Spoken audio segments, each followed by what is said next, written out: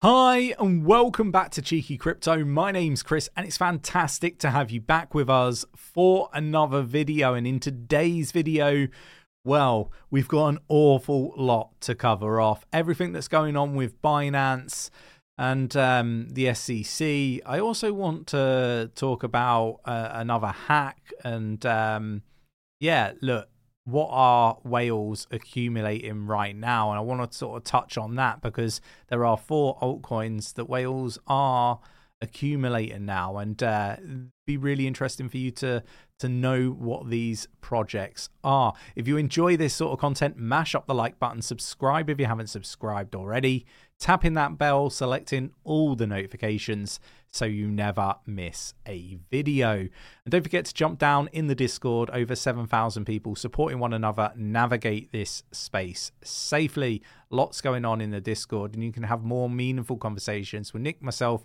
the team, and the wonderful community. Go check it out. Free to join. Link in the description. Right, let's get down to the desktop. So we're going to start here on Coin Market Cap. The total market cap of crypto globally is at $1.39 trillion, down 1.74% at the time of recording.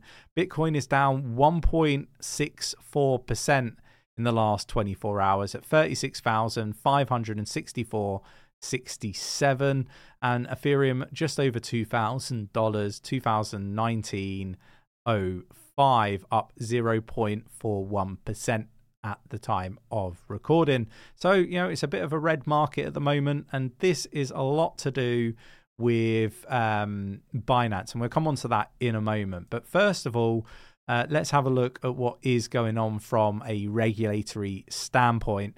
We've got the list of cryptocurrencies the SEC have called securities in the latest Kraken lawsuit.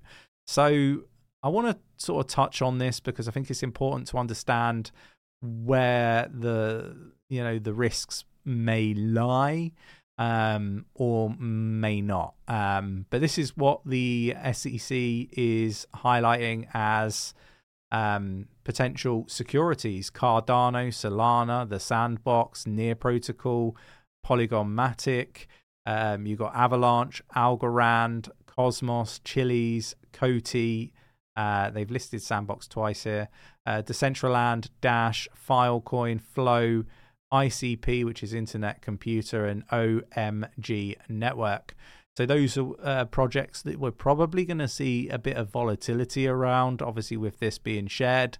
But the SEC are going after the other exchanges. And I want to be clear on kind of where I am mentally when it comes to what we're seeing in the crypto space. We saw Bittrex, file for bankruptcy. They're, done.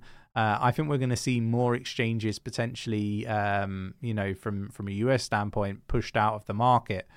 There is one golden exchange, though, and it's the exchange that all of these spot ETFs are going to be going through when it comes to, being a custodian of the crypto that they hold, and that is going to be Coinbase. And Coinbase are going to come out smelling of roses. You can obviously, they're a public company. You can, invest, in their stock. You can obviously, take advantage of, this if you see it the same way as I do. Obviously, I'm not a financial advisor. I treat this purely as entertainment purposes only. Go away, do your own research, consult your own financial advisor. But, BlackRock, these big institutional players getting involved in crypto, their bets are going to be the ones that are pushed to higher positions. There probably isn't a space for Binance to be the number one exchange in the world anymore. That will become Coinbase. They will make sure of it. I've mentioned previous videos that there's corruption at all levels, and the US is no different when it comes to corruption. May possibly even be one of the worst countries for it. At least they're going to be right up there. I mean, the UK are too. We've got Ripple executives say the US DOJ decision is necessary to bring crypto into compliance. So the Ripple chief legal executive has supported the US DOJ's decision on Binance. And look, I align to a point, but at the same time, like, I also don't know really where I sit on it, because there was lots of allegations made. A lot of the stuff that I saw was just that. It was just allegations. There weren't really any, there wasn't any real proof to it. And look, Binance have made mistakes clearly. And, again, I think this goes back to the saying that the CEO had, which was, better to beg for forgiveness rather than approval. And that's obviously come to bite him in the arse. And I think that, we're going to see more of this, like with other exchanges. So it's going to be an interesting time. I think that, I think cleaning stuff up is necessary. But whether you could say they're bad actors, I think that's a stretch. But it's a stretch that the SEC are, exploiting, right? And they're going after that. So we got bankrupt crypto lender Genesis sues Gemini to recover $689 million of transfers. Really, really interesting stuff. We've seen FTX obviously suing Bybit. So there's an ongoing theme here. Are they clutching at straws? Let me know your thoughts and opinions in the comments below. We've got Binance naming Richard Teng as new CEO, as the founder. CZ admits mistakes and obviously steps down, pleading guilty to criminal charges in the US. Interesting.